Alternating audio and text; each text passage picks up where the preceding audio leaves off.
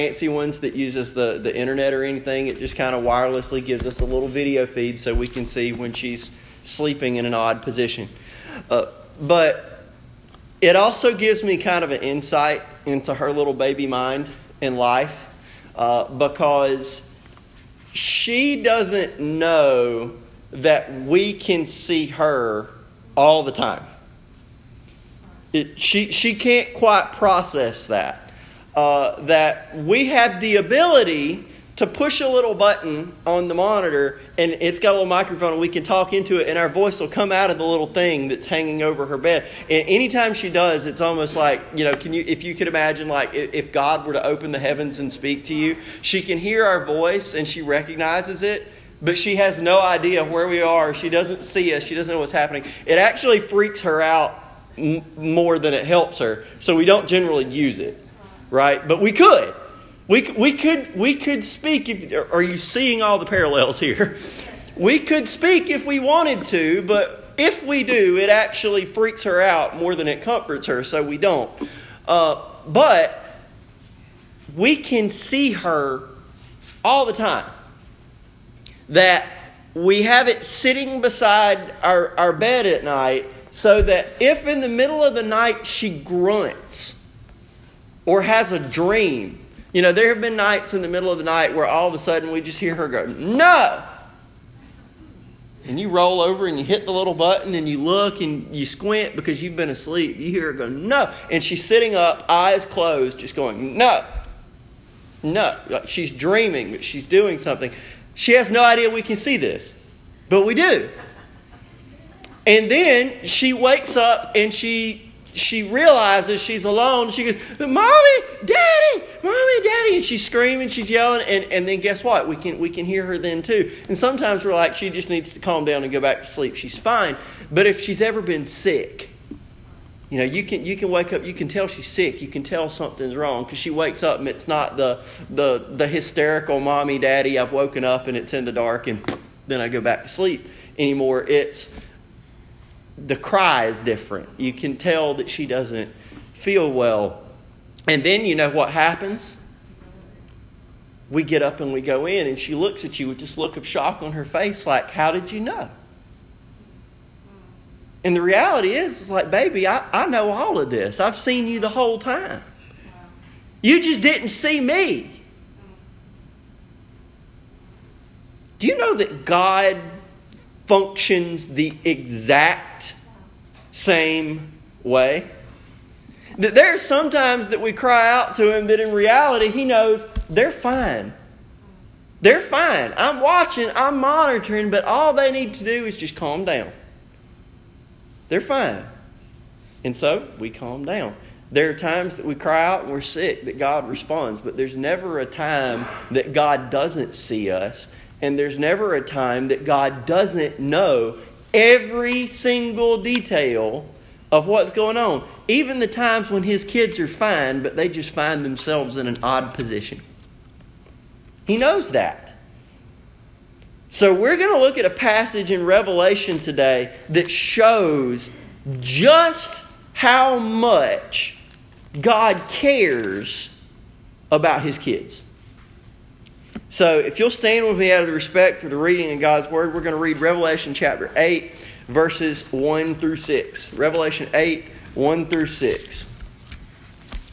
When He opened the seventh seal, there was silence in heaven for about half an hour. And I saw the 7 angels who stand before God, and to them were given 7 trumpets.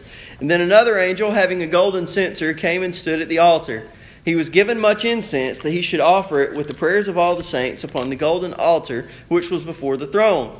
And the smoke of the incense with the prayers of the saints ascended before God from the angel's hand. Then the angel took the censer, filled it with fire from the altar, and threw it to the earth.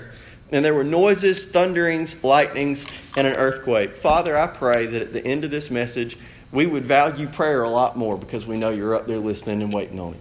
In Jesus' name, amen. You can be seated. I just want to call this sermon The Precedence of Prayer. Now, do we as Christians often give prayer the precedence it deserves? We don't. In fact, I've brought this up before. Sometimes, and I'm guilty of this, okay? I'm not preaching at you that I'm saying this applies to all of us. Has anybody ever asked you what something they could do for you? And your response is, I don't know, I guess just pray. That's like, well, I've gone through the checklist of other things you could do in my brain, and I can't think of any of them, so I guess the only thing left to do is pray. When really, prayer ought to be the top of the list. That ought to be the first thing. Because there's no more powerful force in the universe we have access to than the red phone to our DAC. That's the most powerful thing Christians have. Satan would rather Christians have packed churches and lists of ministries 15 miles long that they do in their own strength than to have 5 people in a room fervently praying. He would much rather have that. But when Christians start praying, that's when stuff starts happening. We don't often give prayer the precedence it deserves, but God does. God cares quite a lot about prayer. He cares quite a lot about His children praying. So I want us to look first at that prayer is of prime importance to God. Look at the first 2 verses. When He opened the 7th seal, now who is this He? We've been opening seals for several weeks now. This is Jesus. And this is the scroll that He's opening is the title deed to earth. All of creation. He's taking possession of it. He opened the 7th seal. Out of 7, this is the last one. He opens the 7th seal, and there was silence in heaven for about half an hour. And I saw the 7 angels who stand before God, and to them were given 7 trumpets. Now 2 things happen, having read this, 2 things happen when Jesus breaks the 7th seal. The first one is that there is silence in heaven, and that's the big deal.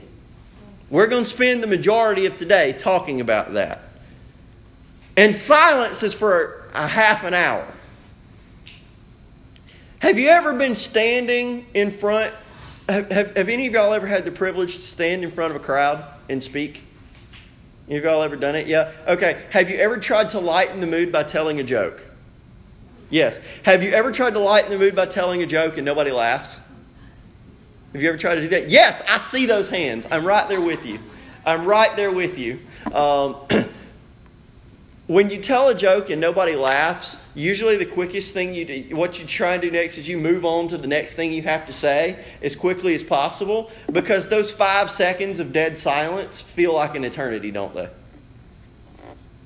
You know, maybe, or maybe don't even think about standing in front of a crowd. Think about having a conversation with somebody you really care about, and you tell them something, and you really want their response, and they're just kind of quiet, and you get antsy, and you're like, "Come on, spit it out! I need to hear." Silence is not comfortable in that span of time, is it? That you're ready for something to be going on. What if that silence lasted for 30 minutes? 30 minutes, y'all, is a long time. We're an impatient culture. We're microwaves. We're not crock pots. That's why McDonald's makes billions of dollars. Because you pull through the drive-thru and you order a burger, and 2 minutes later you have it on a good day. And most of the time it's right. Sometimes, possibly. 30 minutes. How many of y'all, you would go to McDonald's if you ordered a burger and you had to wait for 30 minutes to get it? That defeats the purpose of McDonald's, doesn't it? Then it's slow food. 30 minutes is a lot longer than we typically give it. Well, the silence in heaven lasts for 30 minutes. It lasts for half an hour. And then there are 7 angels who are given trumpets. This is of secondary importance for now.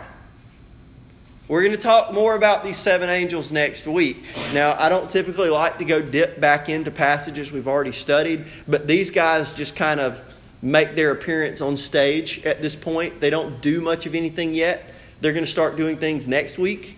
So we're going to come back here and we're going to look at them again. But I want you to consider this. That in Revelation 4:8, John tells us this: the 4 living creatures, each having 6 wings, were full of eyes around and within, and they do not rest day or night, saying. That there's a song that John shows us has been being sung in heaven, it seems like from eternity past, ever since God created these angels. Because angels, by the way, y'all know, they're not eternal. Angels were created. Only God is eternal. Ever since God created these angels, it seems like these four living creatures have been singing this song. And when you look back in Revelation chapter 4, verse 8, they sing, "Holy, holy, holy, Lord God Almighty, who was and is to come." And it says they don't rest day or night saying that. That they've been doing this constantly. That it's the backdrop of everything else that John has been telling us has been going on in heaven this whole time. Unless they're singing something else, they've been singing this. See, we think of reverence as quiet and calm. Y'all, heaven is anything but a quiet, calm place. Heaven is constantly filled with song. It's constantly filled with worship. Heaven is loud. You say, well, I don't know if I like loud worship. You will when you get there. You will when you get there. Heaven's loud. In Revelation 7, 9 through 12, how about this? "After these things I looked, and behold, a great multitude, which no one could number," which obviously a group that large can't be quiet, can they? If they say anything together, even if they whisper, it's going to be a loud whisper. They can't be quiet.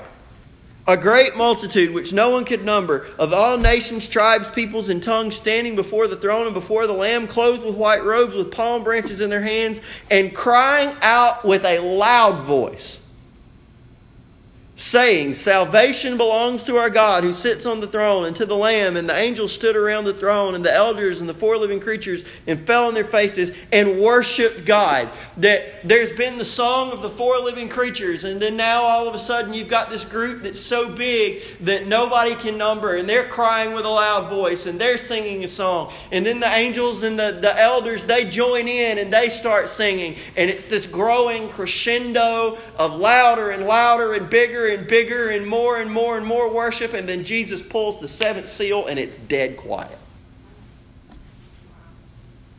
Now, I read another commentator who doesn't take the silence as literal. He said, "Oh, it can't be literal because John says that the four living creatures say constantly day and night." I'm like, yeah, well, boss man, John also said it was silent, didn't he? Take both of them equally. The silence is what gets John's attention.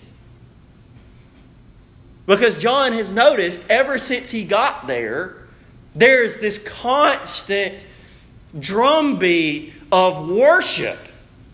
It doesn't stop. This worship, this magnification of God, John's just immersed in it. Ever since he set foot in heaven, that has been what he noticed. And then all of a sudden, there's silence. It all stops.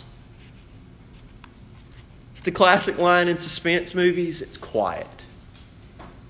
Too quiet. That it makes you feel like something's different. And it is. Jesus has just opened the seventh seal. There are no longer any seals on the title deed to earth, and Jesus is holding it. That it's open. And heaven's quiet. Why is it quiet? You know, I read multiple commentaries this week, and there were guys saying this and guys saying this. So there are as many different opinions as there were commentators, but I'm a pretty simple guy. I tend to think that when the Bible says something and it says several things in order, the order has a reason. So when John tells me that it's silent in heaven, he's probably about to tell me why.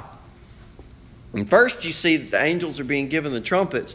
But then we've already looked and seen what's going to happen next, haven't we? Prayers of the saints are mixed with incense and put on the altar. Y'all, heaven shut down so that God could hear His kids pray. It shut down. God said, "Angels, I know you have been singing since the dawn of time, but I need you to stop for a minute. My kids need to talk to me." Elders, I've given you positions of honor, but you need to wait for a minute. Great crowds who have come out of the tribulation and washed your robes white in the blood of the Lamb. I love your worship. But you've got brothers and sisters on earth who have things to talk to me about.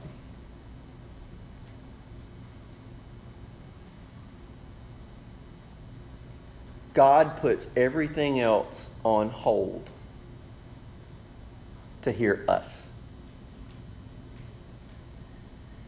Now,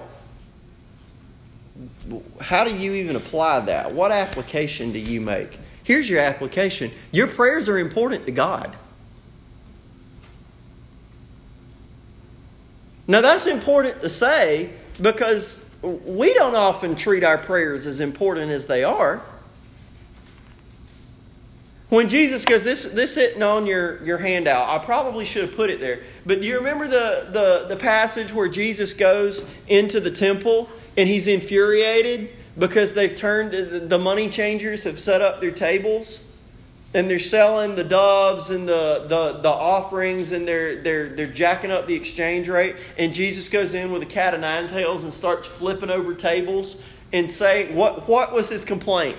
That my house is to be a house of prayer. But you've turned it into a den of thieves. That the most important activity that goes on in God's house, and by the way, remember, this building is not God's house. In the New Testament, the people are God's house. That Stapleton Baptist Church is not this building, it is these people. Okay? So the most important thing that happens in God's house, the most important thing that happens in God's people is prayer.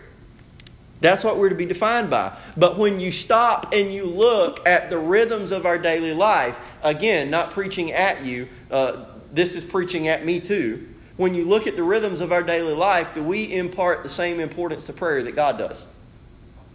God is willing to shut down the worship of heaven to hear us. Are we willing to shut down everything to speak to Him? God counts prayer as important. God shut down the entirety of heavenly activity for half an hour just to give His undivided attention to the prayers of His children. Have you ever not prayed because you felt like God didn't care? Don't lie.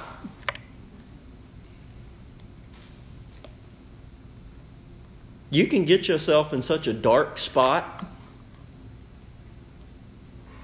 You can get yourself in such a dark spot. You can just find, we were talking about it in Sunday school this morning, that it's very possible to set down that shield of faith and just be so pelted by the darts of the enemy that Satan can say, do you honestly think he cares? And you set down that shield for a minute and you go, does he? If he did, would I be dealing with this? If he did, would I be suffering through this? If he did, would I be in this amount of pain or need or struggle? If he cared, would I really be dealing with it? Is there a point to praying? Absolutely there's a point. That God cares about your prayers. 1 Thessalonians 5:17 says, pray somewhat often when you have the chance. No, it says pray without ceasing. It says don't quit. Don't quit. Now, ask yourself, if Paul said pray without ceasing, why do you think he felt the need to say pray without ceasing? Because what is our tendency? To cease. He had to take the time to tell us. In Matthew 10:29-31, are not 2 sparrows sold for a copper coin, and not one of them falls to the ground apart from your Father's will? But the very hairs of your head are all numbered. Do not fear, therefore. You are of more value than many sparrows. Remember, God's got the big cosmic baby monitor on you. Do you think He's not paying attention to you? Do you think He doesn't see every little tiny thing? Do you think He doesn't know where that scrap of paper is? Do you think He doesn't know where the bus is on its route? Do you think He doesn't know where your next paycheck is? Do you think He doesn't know what the cells in your body are doing? Do you think He doesn't know what's going on in your house, at your job? Do you think He doesn't know? Of course He knows. Absolutely He knows. See, I've started to think sometimes that babies are smarter than we are. Sometimes. About some things. I think babies are smarter than we are. And by the way, Jesus thought so too. If you don't enter heaven like a little child, you're not going to enter it. Heaven's made up of people like this. What's the difference between a kid and an adult? You know, if Margaret wants more chicken, Mommy, more chicken. More chicken. If she wants more chicken, what does she do? You know, one of us might be there. I mean, we gave her a plate full of food and a bottle of milk. Have fun. And, you know, I'm doing my thing. Emily's doing her thing. And we looking back over there at her because she's big enough she can feed herself now. And she's done. And there's no more food on the tray. And she quietly, calmly, respectfully goes, Mommy! And screams. And you can hear it throughout the whole house. And if Mommy goes, Mommy's busy. Dad! She screams and I'm going there. What? Well, kick him. And hold your little plate up. It's like, baby, you scream that loud for something that small? Well, yeah, because if I want something, why wouldn't I ask? Because I understand I'm not going to get any of this on my own. You give me everything good that I get. So why would I not just call for you when I need something I don't have? But somehow we get older and we develop this cosmically blasphemous idea that we can take care of ourselves. And so we stop asking for the things that we need because we're supposed to be self-sufficient. We can handle this. Jesus, don't worry. I am mature now. I've got this, God. You don't need to waste your time on me. Kids are smarter than we are. When we need something from God, ask Him. Yell like a baby if you have to, because compared to God, that's what you are. You can provide nothing, and God says, pray without ceasing. See, kids do that instinctively. They don't stop. But we don't. Y'all, God's got a lot better nerves than we do. We're going to talk about that in a minute, but we're of more value than many sparrows. That God wants us to call out to Him without ceasing when we need something. And then second, prayer is a pleasant aroma to God. Look at verses 3 and 4. Then another angel having a golden censer. Censer is just a fancy word that means fire pan. Now, we don't generally have incense or altars in this church, right? Like if you come up here, we don't have anything that does that in here. About the only things we have, because we're Baptist and we have good reasons for having what we have and not having what we don't. We've got a pulpit, which, by the way, y'all know that y'all do know that there's a reason this room is organized the way it is. There's a traditional reason it is that this is in the middle, the communion table's in the middle, right? Because the communion of God's people together as a body is central. This is where we testify that only believers are members of a church and that we're united around the broken body and shed blood of Jesus Christ. So the communion table is central, but it's below the pulpit because what sits on the pulpit? The Word. The Word is central. It's right here in the middle. That's why everything else surrounds it. But then behind me, we've got the baptistry and the cross, which is to tell you above me is Christ. But what we don't see here, we don't have censers, we don't have fire pans, we don't have incense, we don't have any of that. Well, why not? Well, because this is not a temple. This is a temple. This is not. So that's why we don't have that here. But is heaven a temple? Yes! What do you mean heaven's a temple? The throne of God is there. Wherever God is, wherever God makes His residence, that is a temple. And if it wasn't one, it became one when He got there. That's why when the Holy Spirit indwelled us, Paul began to say, do you not know that you are temples that God now dwells in us. Heaven is a temple because God dwells there. So it's not shocking to find in heaven that you have temple furniture. The angel comes with a golden censer, it's a fire pan, and came and stood at the altar. Where's the altar? Where it always is, before God. And he was given much incense that he should offer it with the prayers of all the saints upon the golden altar which was before the throne. Incense has a history in the Bible of being used in worship and being symbolic of prayer. This is not on your handout, but listen to Psalm 141, 1 and 2. Lord, I cry out to you. Make haste to me. Give ear to my voice when I cry out to you. Let my prayer be set before you as incense. The lifting up of my hands as the evening sacrifice. Incense also shared some of the attributes of prayer. This is from Exodus 30, also not on your handout, 34 through 38. And the Lord said to Moses, take sweet spices, stacte and onycha and galbanum and pure frankincense. With these sweet spices there shall be equal amounts of each. You shall make of these an incense, a compound according to the art of the perfumer, salted, pure, and holy. And you shall beat some of it very fine and put some of it before the testimony in the tabernacle. Interesting, isn't that exactly like what you see happening in Revelation?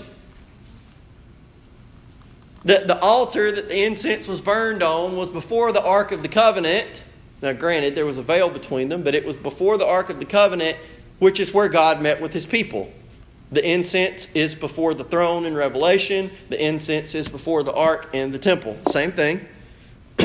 Put it before the testimony in the tabernacle of meeting where I'll meet with you. It shall be most holy to you. But as for the incense which you shall make, you shall not make any for yourselves according to its composition. It shall be to you holy for the Lord. Whoever makes any like it to smell it, he shall be cut off from his people.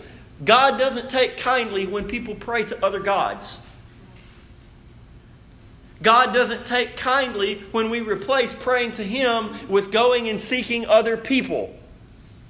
God doesn't take kindly to it when instead of praying to Him, we seek ourselves.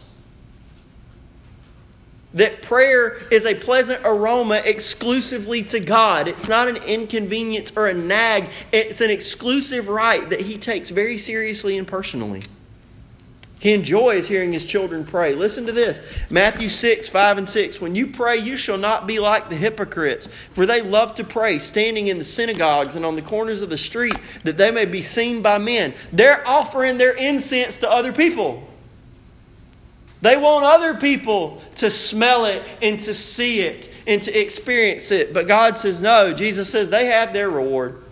But you, when you pray, go into your room, and when you shut your door, pray to your Father who's in the secret place, and your Father who sees in secret will reward you openly. That God says your prayer belongs to me and me only because I want it. I enjoy it. It is a pleasant aroma to me. You are not nagging me. You are not an inconvenience to me. God loves you, but did you know that He also likes you? He's not tired of you.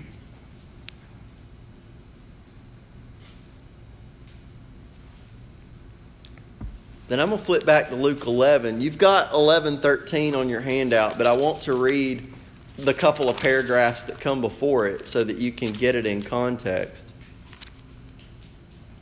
of Luke chapter 11.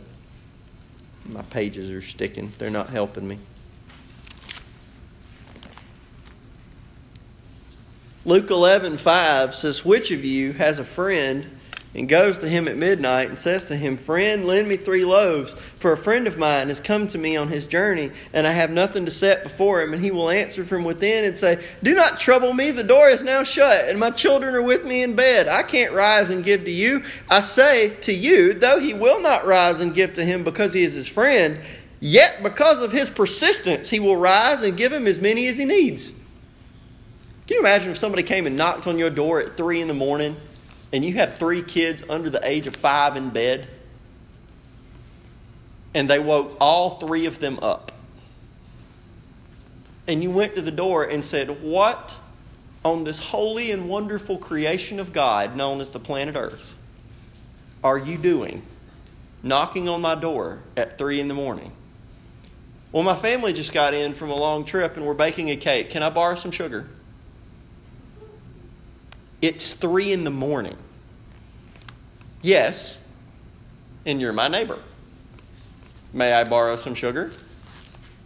You woke all my kids up. Yes. May I borrow some sugar? If you will leave me alone, I will send the whole bag with you. Thanks. Now, you didn't give it to them because they're your neighbor. You gave it to them because you wanted them to leave you alone. Jesus said, so I say to you, ask, and it will be given to you. Seek, and you'll find. Knock, it'll be open to you. For everyone who asks receives. He who seeks finds. To him who knocks, it'll be open. If a son asks for bread from any father among you, will you give him a stone? If he asks for a fish, will you give him a serpent instead? If he asks for an egg, will he offer him a scorpion? If you then, being evil, know how to give good gifts to your children, how much more will your heavenly Father give the Holy Spirit to those who ask him? His point is that, hey, you know how your friend was annoyed when you knocked on the door and asked for sugar? When you showed up at your father's house at 3 a.m. asking for sugar, he already had it measured out in a cup waiting for you, and he wants to go help you. He was just waiting on you to come knock on the door. He's not annoyed with you. He's a good father. When you ask him for a fish, he's not going to give you a snake. When you ask him for bread, he's not going to give you a rock. When you ask him for an egg, he's not going to give you a scorpion, because he's a better father even than we're parents. That God is waiting and eager to hear you and answer you. Your prayer is a pleasant aroma to him. It's not an inconvenience. It's not a nag. And then finally, almost most importantly, prayer is preparation for a move of God. Prayer is preparation for a move of God. Verse 5, then the angel took the censer, filled it with fire from the altar, and threw it to the earth. And there were noises, thunderings, lightnings, and an earthquake. So the 7 angels who had the 7 trumpets prepared themselves to sound. So the incense has risen before God that the angel put on the altar, that God has enjoyed and listened to and paid attention to the prayer of his saints.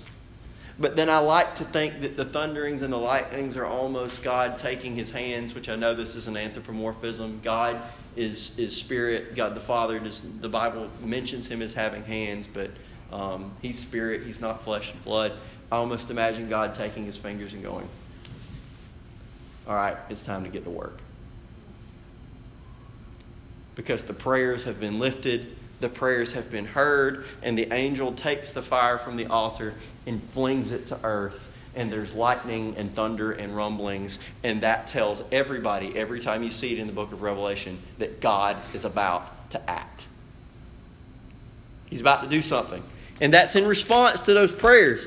Think about this. In Revelation 6, 9 through 11, when he opened the 5th seal, I saw under the altar the souls of those who had been slain for the word of God and for the testimony which they held. And they cried with a loud voice, saying, how long, O Lord, holy and true, until you judge and avenge our blood on those who dwell on the earth? And God says, just a little bit longer. But then you fast forward to chapter 8, the prayers have been heard, and just a little bit longer has arrived. That God's about to move. These saints who had come out of the tribulation, these saints who have been slain, that these folks have been praying to God for justice, and God says, your justice has arrived. I'm going to answer your prayer. That prayer is not merely a gap filler here. It's not something you do that's just merely therapeutic.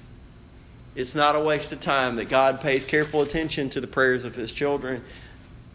But prayer, y'all, is kind of like an umbrella. When you hear that it ought to be like an umbrella when the weatherman tells you it's going to rain. When you believe that it's going to rain, what do you take with you when you walk out the door? You take the umbrella. If you pray for rain and don't turn on the weatherman, do you carry an umbrella? That's not a rhetorical question. I'm just asking. This is for you to think in your own mind. If I pray for God to do something, do I actually believe he's going to do it? If I pray for God to respond and move, if I pray for God to work, not something for my will, but something for his will. Stapleton, When you pray for God to revitalize this church and bring people here, do you pray in hopelessness or do you pray believing He's actually going to do it?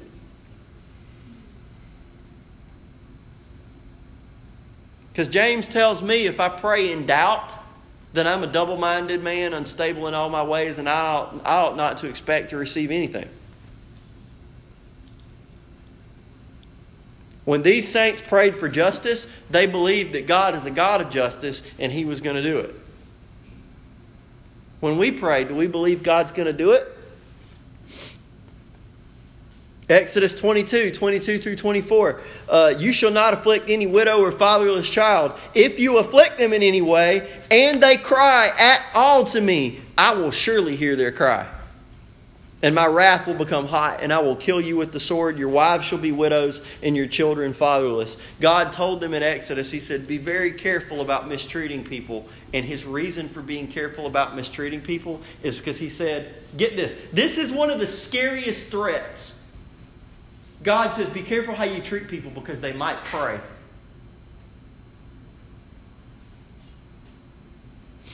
That should tell you something about the fact that God's listening. Be careful about how you treat people because they might pray. And I'll hear them. And I will swiftly give them justice. In Luke 18, Jesus tells the parable of the lady who went to the unjust judge and kept going after him day after day after day after day after day, asking for justice. And the unjust judge says, because of her persistence, I'm going to decide her case. Jesus said in Luke 18, 7 and 8, that was just an unjust judge. What about the good judge of all the earth? Shall God not avenge His own elect who cry out day and night to Him, though He bears long with them? I tell you, He will avenge them speedily. Nevertheless, when the Son of Man comes, will He really find faith on the earth? When you pray to God, do you believe He's going to move?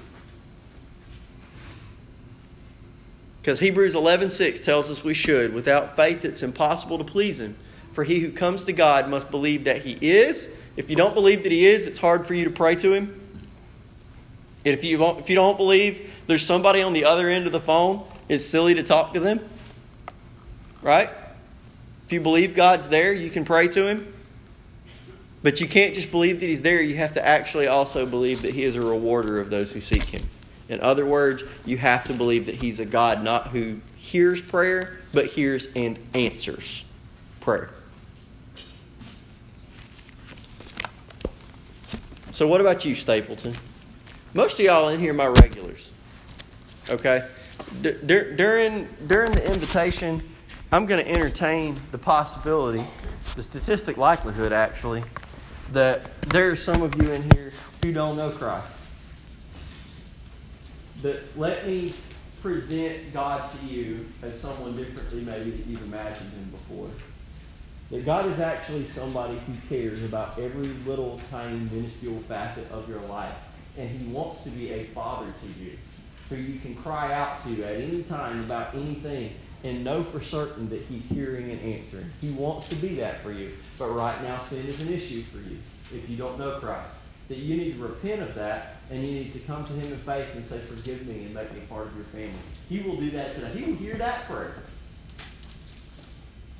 And I want to extend that offer to you that you can come to know Christ today if you never have. You can come down the aisle and talk to me during our invitation song and say, Pastor, I want to know more about becoming a Christian. I'll be glad to set up a time to talk with you more about that. You can fill out the guest card on the side of your bulletin and put it in the offering plate when it comes by. We'll follow up with you, or you can catch me at the back door. But I want to talk to those of you who already know Christ right now for a minute. When you pray, how seriously do you believe that God is going to respond to you? Is prayer something that you do just to do it?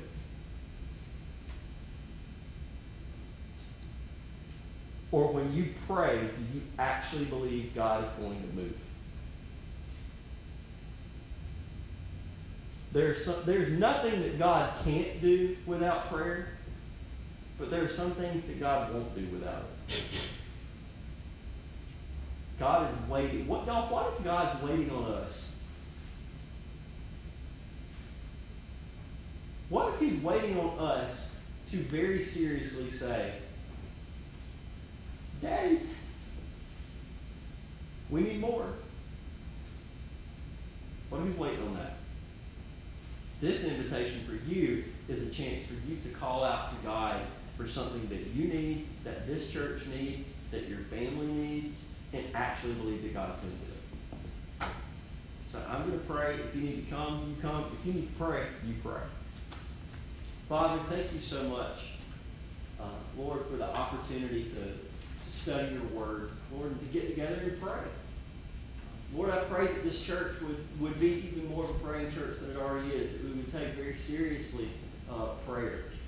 Lord, that we would make a concerted effort. We're going to be here on Sunday night together because that's when we pray more than any other time of the week. Lord, that we're going to put a priority on prayer in our own personal lives. Lord, I pray for those who are here today who don't know you. Lord, I pray that their seat would be the most uncomfortable it's ever been. And that they would feel the need to call out to their Heavenly Father to forgive them and save them. Lord Jesus, we trust you to do what you need to do in our hearts this morning. And we don't want to multiply words because you know what it is we need. It's in your name we pray. Amen.